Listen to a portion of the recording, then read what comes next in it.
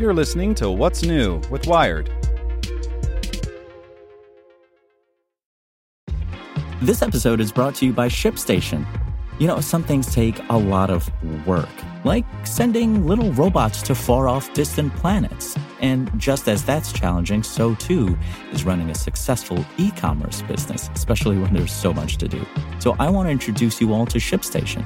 Now, I love using ShipStation because of its easy-to-use dashboard, which makes managing orders and printing labels a breeze and super smooth. Oh, and the customer service is just out of this world. It's exactly what you need to help grow your business. Sign up for your free 60-day trial at shipstation.com/technews. That's shipstation.com/technews. This podcast is supported by Tools and Weapons, the podcast hosted by Microsoft Vice Chair and President Brad Smith.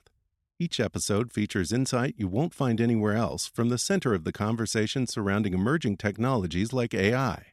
Right now on the podcast, you can hear a special episode where Brad Smith lays out Microsoft's vision for a vibrant marketplace driving the new AI economy. To hear more, follow or subscribe to Tools and Weapons with Brad Smith wherever you get your podcasts. Welcome to the most interesting thing in tech from Nick Thompson, editor-in-chief of Wired Magazine.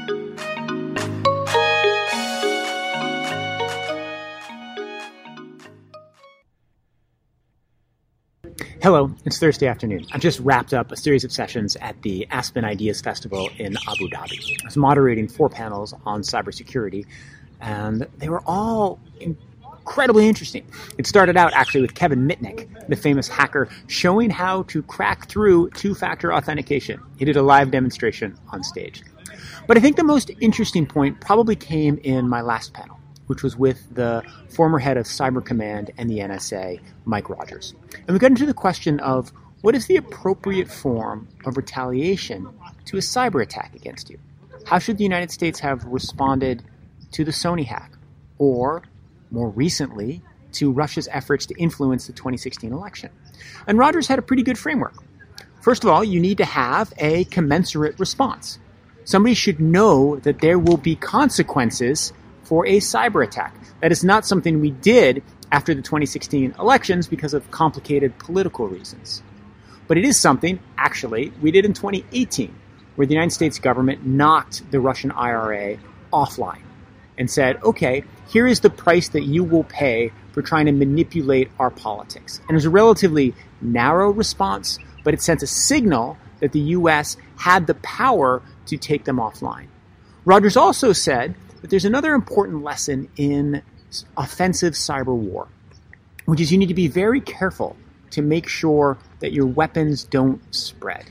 If you send some kind of cyber attack virus, you need to have it hit a specific target and not go beyond that. Now, of course, he can't talk about specific operations, but he did say, look at ISIS. The United States ran a very aggressive cyber campaign against ISIS. And did you read any stories or hear any stories about what we used spreading beyond the targets? I'm sure one day we'll learn a lot more about that. But for the moment, it's a really interesting idea.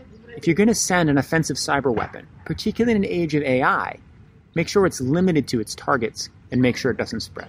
That was the most interesting thing in tech. I'll see you tomorrow. Want to learn how you can make smarter decisions with your money? Well, I've got the podcast for you. I'm Sean Piles, and I host NerdWallet's Smart Money Podcast. Our show features our team of nerds, personal finance experts in credit cards, banking, investing, and more. And they'll help you make the most of your money while cutting through the clutter and misinformation in today's world of personal finance. You'll get clarity on strategies to help you build your wealth, invest wisely, shop for financial products, and plan for major life events. Listen to NerdWallet's Smart Money Podcast wherever you get your podcasts.